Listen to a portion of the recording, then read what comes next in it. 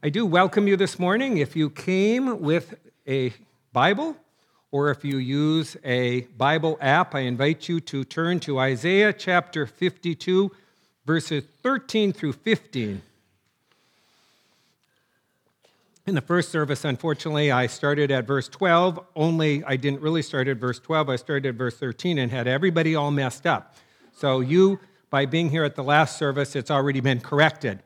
But we're starting our new sermon series, and we're looking at the passage called the Suffering Servant. It begins in Isaiah chapter 52, verse 13. It goes all the way through Isaiah 53. We're looking at the first section of it today, and so we will be looking, and our text will be taken out of verses 13 through 15. But first, I want to talk about job descriptions. Now, maybe you came here this morning and you thought, I need to get a new career. So you came to the right place. I can help you. Because I've been looking at job descriptions. That doesn't mean that I'm going to take a different job, but sometimes I've had to write job descriptions for a job. The only job description I ever had to do was that of a pastor, and somebody gave me like 4 pages out of this book called the Book of Discipline, and it's way more than any of us could do, so we kind of pick and choose what we figure we can do out of it. But if you think of job descriptions, if you've ever either received one when you're looking at a new job or maybe you prepared one for someone else, you know that job descriptions are very important, right? Got to know what you're doing. So I've got a couple career changes for you. You could perhaps be a golf ball diver. I bet you didn't even know that job existed. It is basically a professional recycler. You will retrieve golf balls from bodies of water, then clean, then repackage, then resell them. You will earn 10 cents per golf ball. You can make upwards $100 an hour. If that's not good enough, you could try this job description: online dating ghostwriter. You work as a modern-day Cupid. You earn $900 a month by writing profiles for people to post on their online dating sites. You will help clients increase their chances of finding the perfect match. Now, if you do that for a while and you get tired and you're a woman, the next one is exclusive. Guys, don't apply. You can become a professional bridesmaid. Similar to a wedding planner, you will be a major part of a couple's big day. You are a friend for hire, an organizer, a confidant, and then here's the most important thing you have to know about this job: you become a non-complaining member of the wedding party. Do I have any takers on any of these yet? I have 2 last ones. A pet food taster. We all like our animals, don't we? A pet food industry is a multi-million-dollar industry, so you will have to assess products on their packaging, their smell, their nutritional value, but then you also have to taste for both taste and texture. Now, our last one that you could be is a worm picker. Now, I saved the best for last, because worm pickers, you get to enjoy the great outdoors collecting earthworms.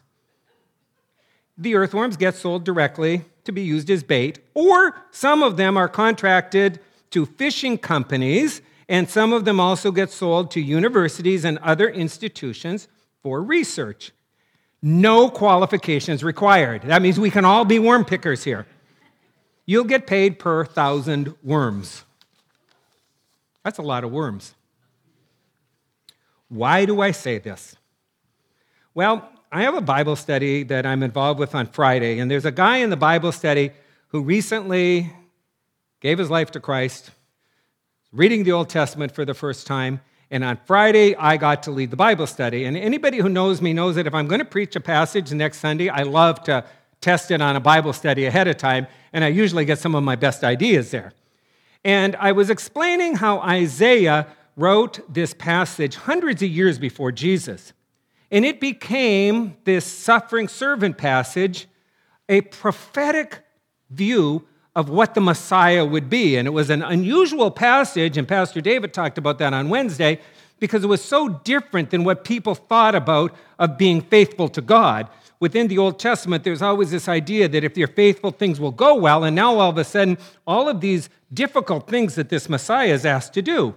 And without missing a beat, because again, it's written hundreds of years before, Dave spoke up and he goes, it's like a job description for the Messiah. And I thought that's a brilliant way of looking at this. Think of, as we're going through this in the next few weeks, that this is what was written ahead of time, and these are the things that Jesus fulfilled. He also was certainly well aware of what he was doing, and if there's anything I want us to hear about Jesus, he was intentional. He didn't just do things accidentally. He is our Messiah. Hundreds of years after Isaiah, the one that our text says is, "Behold my servant," Jesus comes onto the scene as the Messiah. The Messiah is the one that people had now been looking for because a Messiah is an anointed one. That's different, though, than an employee. When we hire somebody, they get a paycheck. When you become the anointed one, it would be like being the king in the ancient world, and they would pour oil on the head. That would be the anointing. So everybody would see that event, and they would say, that person has been anointed to lead our country, only now we're told that the Messiah will be anointed to save the world, to guide us and to lead us.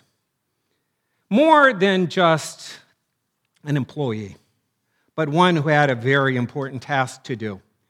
Today, I'd like us to consider the difference between God's job description for the Messiah versus maybe what we would have come up with. Because I'm going to tell you that as we look at what Jesus came here to accomplish, a lot of times it's very different than how we would have thought of it as, or a lot of times of what we try to make Jesus into. But why is this important? It's certainly important so we have a good understanding of what Jesus was about, but it's also important for another reason. If this was Jesus' job description, if this was a prophecy of the things he was going to do, we also have a job description. Did you know that? Every one of us has a job description as Christians. It's called the person Jesus. We follow him. He's our job description. We learn to live like him. We learn to act like him, to think like him, to love like him, to be gracious like him. And if we have an improper understanding of who Jesus is, then we have an improper job description, and we're just going to be left to our own devices. And I'm sorry, left to our own devices, we can come up with some pretty crazy things. We need this. And I suggest our world needs this. You see, a Messiah wasn't only needed in the first century, a Messiah is needed today. Because when you think about a job, you create a job if there's a need, and then you create the job description out of it. Well, this world needs a Messiah more than ever. I'm going to say that again. This world needs a Messiah more than ever. People are lost. People are struggling. And so as we hear what was predicted about our Savior and what he lived out, we start to say, how do I live according to that? And if that's who I'm following, am I doing a good job, or where do I need to make a course correction? So we start with a job description. I suggest the Messiah's job description. And the first thing we read about his job description is verse 13. It's about success. And isn't that what you want? Didn't you even notice on the job descriptions that I was reading that there was some success? They will tell you sometimes, like, what are you going to earn if you take this job? Well, right here in our text, in verse 13, we're told about the success of the Messiah. We're told, and I'm going to read first from the New Living Translation, because it's more how we often hear it. See, my servant will prosper, or my servant will be successful. He will be highly exalted. In the English Standard Version, it says, see, my servant will act wisely. He will be high and lifted up and shall be exalted. Notice there's two words that get used here, and they get used interchangeably. They're usually translated success, but it's also translated wisely. Because here's what we misunderstand about success. We have human success. In the Bible, success is very different than how we think of it in 21st century America. We define success as a nice house, a good job, a lot of money in the bank, all of these worldly successes. Scripture is very clear that God's vision of success is wisdom and living wisely, living according to God's standards and God's way of living in this world. Isaiah was clear that God's servant will live in such a way that it will be wise and it will be successful, and so much so that he'll be lifted up, that others will see him. Now, we know that that's a veiled allusion to the cross where Jesus is ultimately lifted up, but there's a lot of other ways in which Jesus is lifted up in our world, and people look at him. I often think of the book that was written a few years ago. It was about non-Christians, and it said, they like Jesus, it's the church they have a problem with. That's a humbling thought. When the person of Jesus is lifted up to people and they see how he lives, it's a very attractive thing because it's like, is that really how God wants us to understand what life is in this world? So the servant, the Messiah, our Savior Jesus, knew what he was doing. It wasn't accidental. He knew what he was doing and he did it the right way.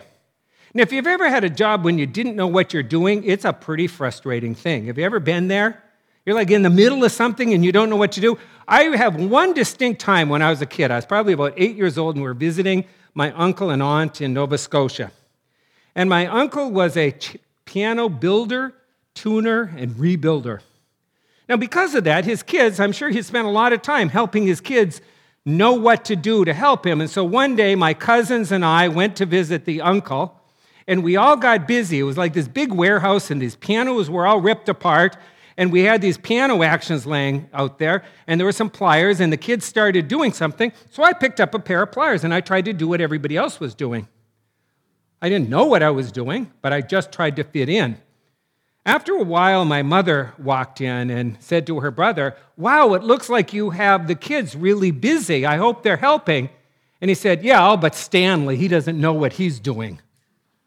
And I burst into tears because I didn't know what I was doing. I had no job description. I was just a little 8-year-old trying to follow what everybody else was doing. Well, Jesus didn't live his life like that. He knew what he was doing. He had a purpose with everything. So as you read the Gospels and as you get to know this Messiah, this one who's prophesied about, this one who has his most unusual job description, don't think that he just accidentally is going through life. And so there's so many places in Scripture we could turn and look, but I'm just going to take you one place, Matthew chapter 8. You don't need to turn to it, but if you want to go back and look at the passage later, that's great. We're told about a day that Jesus comes across a guy who's got leprosy. Now, put yourself in the first century. That means if a person has leprosy, somebody stands out in front of them and yells, "Leper," and everybody runs away. And the guy cries out to Jesus, "Jesus, would you heal me?" Now, of course, you go, well, yeah, Jesus heals him. No, Jesus went over and touched him and healed him. That's living a different way, folks. That's not how we normally live. And that's not how people in the first century lived. Because he had a different version of success. His success was to live according to how God wants us to live. And then the Bible tells us right after that, I'm sure they're watching, they're going, wow, this guy's different. Along comes a Roman guard. Now, the Romans were the occupying troops, so they weren't very popular. In fact, they were downright hated. And they wanted to get rid of the Romans because they were living in Palestine and they wanted their own independence. And this Roman soldier comes up to Jesus and says, "I'm a commander and a guy in my army is sick. Would you pray for him?" You can imagine what everybody's saying. Yeah, I don't think so.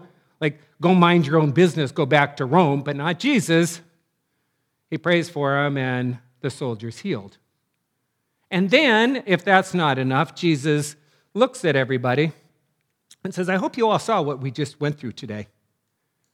And then I quote him, "For truly I tell you, I've not found anyone in Israel that has as great a faith as this Roman soldier." Because that soldier went with humility and was able to see who Jesus was. And Jesus, frankly, didn't care when he upset people. He didn't care if he's telling the truth. He didn't care if anybody else didn't want to hear the truth because he wanted God's kingdom proclaimed in this world, and he wanted us to learn to live a different way. He wasn't making people happy, but he wasn't trying to. Because remember, we didn't get to write the job description for the Messiah. God did, and he was making God happy. So if that's the first part of Jesus' job description, what does it say to us? What's our job description? Well, I ask the question, what would life look like if you and I rated ourselves according to God's success instead of human success? Hear that? How different would our lives be if we quit worrying about worldly success and God's wisdom instead? And we started putting that into practice. I was a college student, and Regina always knew where to get a hold of me. I was her boyfriend, and she never had to go looking for her because, no, I wasn't in the library. I was on the basketball court. I think I would have had better grades if I would have spent more time in the library, but that never went across my thinking. So every day in the afternoon, I'd go play basketball and play pickup games, and it was always a lot of fun. I didn't play in the college team, but I played on InterVarsity, and it was just an awesome time to get to be together with friends and make new friends. And one day, a guy comes and says, "Hey, you guys are playing basketball. Can I join you?" And I still remember looking at him thinking, this will be fun. He had like old tattered tennis shoes. He had these weird clothes that he was wearing and shorts that I was like, those aren't even gym shorts. I think he had regular cut-offs. He'd cut an old pair of blue jeans. And to make matters worse, he didn't have athletic socks. He was wearing dress socks. I go, obviously, this guy doesn't know much of anything until we started playing, and I guess you would say he cleaned the clock with us. I mean, he just mopped us up off the floor for the next hour. I got to know him later, and I discovered that he had been quite a star high school basketball player, and same thing in college. And then as I got to know him more, I also discovered something else about him. He just returned from the mission field because he had been a missionary to Sierra Leone, Africa for years. And as I talked to him more and got to know him over the years to come, I discovered that my friend Bill didn't really care about human success. He had learned to give up everything in life. He gave up everything. He said, when I went out as a missionary, my human goods didn't matter to me anymore, so I don't care what pair of shoes I wear. And so I put on dress socks when everybody else was wearing athletic socks. It just doesn't matter. Because his job description was Jesus. He wasn't trying to impress a bunch of college students. He was just living the right way. What is our success? Can we look at Jesus and the wise way in which he lived and how he cared for everyone and lived differently? Or do we constantly get caught up in worldly success? Because the second thing we start learning about his job description, it's not human appearances that matter, not just in success, but in anything. And so the second word I want us to hear on his job description that becomes ours is the word semblance. I like that word. In fact, I looked at all the different translations, and I chose the ESV because it used the word semblance instead of appearance. So I'm going to read verse 14 out of our text. Many were astonished at his appearance. He was so marred, beyond human semblance, and his form beyond that of the children of mankind. Yes, most people say his appearance, but the ESV says semblance. And there's a reason for that, because semblance is the outward appearance or form of something, especially when the reality is different. And that's what the text is trying to tell us about this Messiah. What you see on the outside, don't judge it, because it's a whole lot more than what you see on the outside. And if you just look at the Messiah on what he looks like on the outside, he's not trying to impress anybody anyhow. And no, he's not going to make the front of a GQ magazine. And if you're around on the first century, everybody wouldn't be saying, look at that cute guy Jesus, I wish I could get to know him better. Because that's not what mattered to him. What mattered to Jesus and the orders that he had was how he lived his life. That is God's job description for the servant. And folks, for all servants. God's servant doesn't try to impress. The servant is an inside job. And that's why, as we read the story of Jesus and we get through Holy Week and we come to the moment on the cross, people couldn't even look at him. He'd been beaten, been dragged through the city streets, and he was nailed to a cross. And people weren't in Jerusalem that day saying, wow, let's go see this person. They literally turned their face away because Jesus wasn't here to help us understand we need to get our outsides better. Now, there's a place for looking good at the outside. I know that because I'm getting ready for Sunday morning. This morning, I put on my running shoes, and I look in the mirror, and I go, they don't really match. I need to change. And then I thought, isn't this great? I just violated my sermon. I cared about what I looked like. But I still put my wingtips on. Lent is a time to think about Jesus' appearance and his suffering and how he didn't care what was on the outside, but it was who he was and how he treated people. That's why far too often we think about Jesus with all the crowds following him. And he certainly had those moments. But there were times when nobody followed Jesus. There were times when people just turned and ran away and thought, who is this guy? I don't want to be around him. Because again, Jesus wasn't about outward appearances. Amen? I'm going to say that again. Jesus wasn't about outward appearances. Now, too often we think if we're going to be Christ-like, then we have to have multitudes around us. But that's not true because Jesus didn't have multitudes around him a lot of times. When he was being his faithful servant and loving people and teaching and doing things for others, people turned and ran away from him. They go, I don't like this guy. If you don't believe it, look at John chapter 6. It's a moment in which we get what we like to call incarnational theology. Incarnation means God coming to earth. He is incarnate, God in human form. But John 6 also is a time in which Jesus takes incarnational theology and shows how it applies to us, that God starts working through us and the divine in us starts coming out more. Not that we become little gods, but with the Holy Spirit in our hearts, we start changing and being transformed, and we get to be called the body of Christ because we live as Christ in this world. Only Jesus in this time had a whole bunch of people around him. And all of a sudden, he's teaching the crowds, and he goes and he says, folks, unless you eat my body and drink my blood, you don't have any part of me. You think that gathered people? That is not how you gather a crowd. And in the first century, everybody turned and walked away. And now there's only the 12 disciples. In John chapter 6, the disciples said to him, and I paraphrase, Jesus, we were doing really well. Like I could have taken up a collection and we could have built a church in your name. We could have put a statue in your name. We could have had a memorial garden better than Faith Community Church. But instead, they think you're weird. They don't like those words. Do you think you could tune it down a little bit? And so Jesus says, how many people are there? 12. He goes, why don't the 12 of you leave also? Peter, never one to let somebody else speak first, says, well, Lord, to whom shall we go? You're the only one who has the words of eternal life. Amen, folks.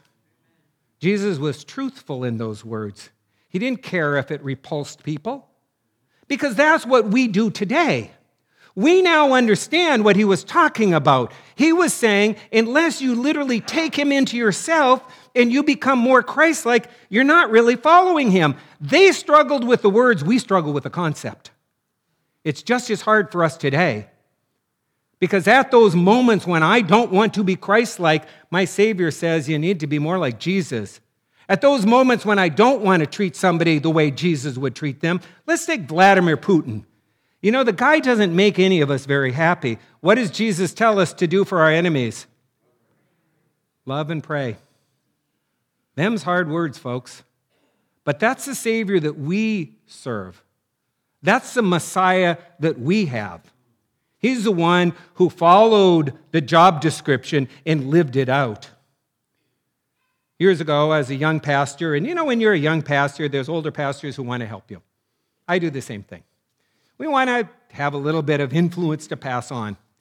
Now, this guy got to be a good friend of mine, but I noticed something about him. He was always the best-dressed man in every room. This was one slick-looking guy.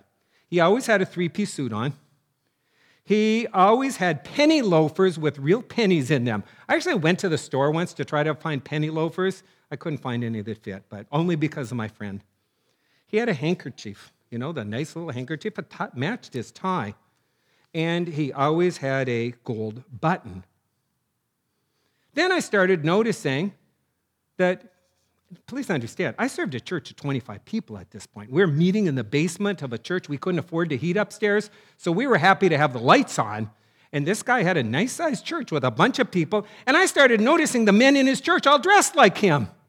And one day I was talking to him, and he said something that I will never forget. Now, obviously, he didn't think I looked as good as he did, and he was trying to help me to learn to be more like him.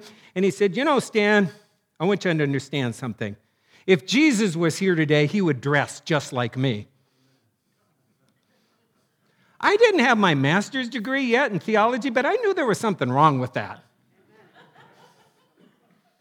Really? He would dress just like you. And he said, yeah, as Christians, we need to show the world we're successful. We need to be the best dressed and have the nicest cars and look better than everyone else. Now, God has a sense of humor because the guy who followed him also became a friend. This was not a Methodist church. It was a different denomination. And I got to be friends with the person who followed him. The guy who followed him was one of the most humble people I've ever met. And another pastor in their denomination had a kidney disease and needed a kidney. And they couldn't find a donor. And the pastor who followed the guy who said, you want success? You got to look like me. The next pastor donated a kidney to save the life of a friend. You see, that's success, folks. Not serving ourselves, not looking great on the outside, and there's nothing wrong with that. But that shouldn't be our focus. What about our job description? What do others look at when they look at you and me? What do they see? Do they see us trying to be like everybody else, trying to put up a bright face on every situation and act like everything's okay when everything's not okay? Because you see, learning to be okay, learning to not be okay when things aren't okay, is sometimes what we need to be able to do as Christians, to just be able to be honest in who we are and truthful about our lives. Because when we learn to be okay not being okay, it allows others to know that only God makes us okay. Because there's times when we just have tears and hurts and pains, and we are not here to fake it for everyone else, and nor was Jesus. And when Jesus was sweaty and hanging on a cross and bloody and hungry and alone, he didn't try to be somebody he wasn't. We need a little less impressing of others. And that's why people wear all kinds of shirts to show off their favorite teams. The other day, I was with Regina. She's a big Celtics fan, if people don't know. And she saw somebody else who was a Celtics fan, and they were comparing their Celtic shirts. And I thought, you know what we need to do is we need to start being Team Jesus. Doesn't mean you got to put a Team Jesus shirt on, but we need to be Team Jesus. Because I don't think the world really needs more, I'm sorry, I love my wife, but they don't need more Celtics fans or Patriots fans or Red Sox fans or anything else. But man, this world is hungry for Christians who put on Christ every day. Amen? And we learn to live like the one who lived different than us, who loved people who were unlovable, who touched lepers, who forgave people, who went to Roman soldiers and helped them. Thank you. Because that's who Jesus wants us to be. Jesus wants us to understand that we are far too much caught up in the stuff that doesn't matter. And yet our Savior had a job description, and he followed the job description. And the last thing about it is this word sprinkling. Sprinkling. Verse 15 says, he shall sprinkle the nations, and the kings shall shut their mouths in front of him. Sprinkling is an Old Testament concept. And I want you to imagine for a moment that you're in the temple. And the priest takes blood off of an animal, and he sprinkles it on the altar. And then the Bible teaches us that others were sprinkled because this sprinkling was a purification rite. It meant you were forgiven. It meant grace was extended to you. But here was the problem. Only certain people got that to happen to them. You had to be on the in crowd. If you were on the inside, then you would be the sprinkled crowd. You were the ones who the animals were killed for, and your sins were forgiven, but we didn't care about anybody else. And now along comes our Savior, Jesus, and what's he say? He sprinkles the nations. He takes that grace towards everyone. Every single person in this world, God's grace is extended towards. God's opened door to the world through Jesus. Think of that.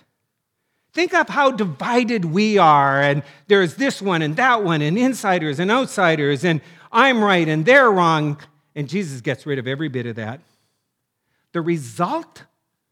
The text tells them, if you do this right, if you follow this job description and you sprinkle the nations with grace, even the kings are going to shut up. They're not going to know what to say. So think of Holy Week. They're mocking our Savior. They're making fun of him. We got this guy. This rabble-rouser who said these weird things and treats these Romans in ways when we're trying to just kick the Romans out of here. And now they finally got him and they nailed him to a cross. And they said that the guards are casting lots for his garments. And they're hurling insults at him. Their mouths aren't very shut until he utters these words, Father, forgive them, because they don't know what they're doing. And he shut them up with a sentence. And that's what he was told. That's how you're going to know you're being the successful Savior. Because if you live a different way, people are going to be speechless. What do you do, folks, if you have somebody in your life who's really awful to you, and you say, I'm praying for you, and I love you, and what can I do to help you? That's what we're asked to do. The Apostle Paul says it's called heaping burning coals on people. Because people don't know what to do if a genuine Christian responds with love and grace and forgiveness. That's what our Savior did, and that's what we're asked to do. So that's his job description. What happens when we practice grace and forgiveness? We're in the time of Lent, and people talk about giving things up. I'd like us to give something up for Lent. One resentment. Just one resentment. Just one person in our lives that we struggle with, one person that we have a hard time with. Let's give up that resentment and let's sprinkle them with love and forgiveness and grace. Let's pray for people who are difficult in our lives. Let's realize that we serve a Savior who had a job description that we didn't write. You got me, folks? We didn't write it. Because had we written it, it would have had us in it. And it would have been according to our selfish needs, and that's not who God is. God cares about this world. For God so loved this world that he sent his Son. And our marching orders in this world are to follow the one who lived a way that we can't even fathom. But when we start living that way, we start realizing what real success is. Amen? Real success. We start not worrying how much we look good on the outside, but rather inwardly. Are we following our Savior? Is the Holy Spirit transforming our lives? And we get down on our knees and we have a little bit of repentance in our life. We evaluate our lives at the end of the day and we say, I'm going to take a personal inventory today, and I did as good as I could have done, but tomorrow I know I can do better. And then we start sprinkling grace everywhere we go. Grace and forgiveness. There are far too many people in this world who feel judged, and they think the only thing that we are as Christians are people who look down at them and think we're better. And that's not who our Savior is.